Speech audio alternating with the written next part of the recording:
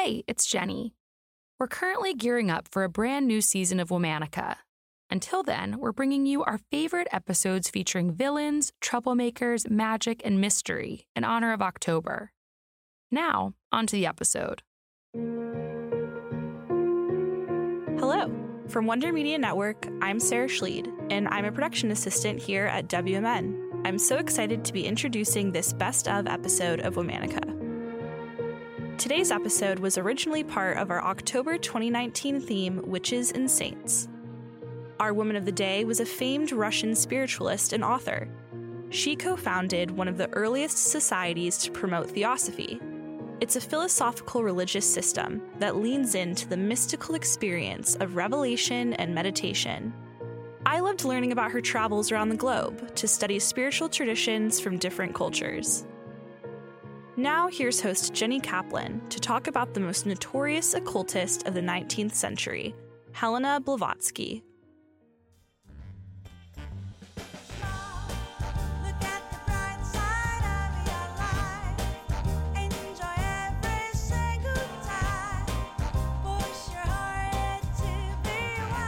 Helena Hahn was born in 1831 in the Russian Empire to an aristocratic Russian-German family.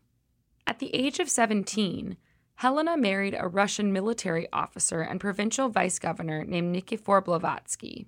They separated after just a few months, and when her marriage fell apart, Helena became interested in spiritualism, occultism, and esoteric and Eastern philosophies. Spiritualism refers to the belief in communication with the dead, particularly through mediums. And occultism refers to belief in the power and influence of the supernatural.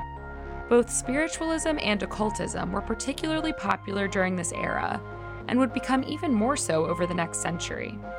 Many historians attribute interest in this movement to the clash between Enlightenment science and traditional religious beliefs. People were looking for a new spiritual paradigm that encompassed and reconciled both the scientific revolution and the spiritual realm.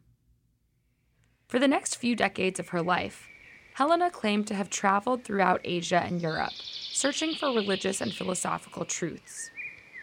She said she spent several years in India and Tibet studying with Hindi and Buddhist gurus. In 1873, Helena arrived in New York City. There, she met a man named Henry Steele Olcott, who shared her spiritual and intellectual interests. 2 years later, the pair, along with several others, founded the Theosophical Society. Helena described theosophy as the synthesis of science, religion, and philosophy. She said theosophy revived an ancient wisdom beneath all religions. Around the same time, Helena traveled to Chittenden, Vermont. It was the height of a time known as the epidemic of raps. People all over were taking part in seances with self-described mediums and spiritualists, and believed that spirits were making rapping noises on tables and walls in an attempt to communicate. When one reporter wrote that the noises got louder and more frequent once Helena got to town, her celebrity was solidified. In 1877, Helena published her first book, entitled Isis Unveiled, highlighting the importance of mystical experiences and laying out the basic elements of her theosophical belief system.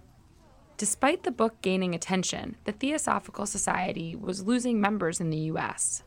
So, 2 years later, in 1879, Helena and Henry Olcott moved to India and established a Theosophical Society headquarters there. They started a society journal and gained a significant following in the country. Helena faced rebuke from around the world at various points in her life, including from her Indian followers.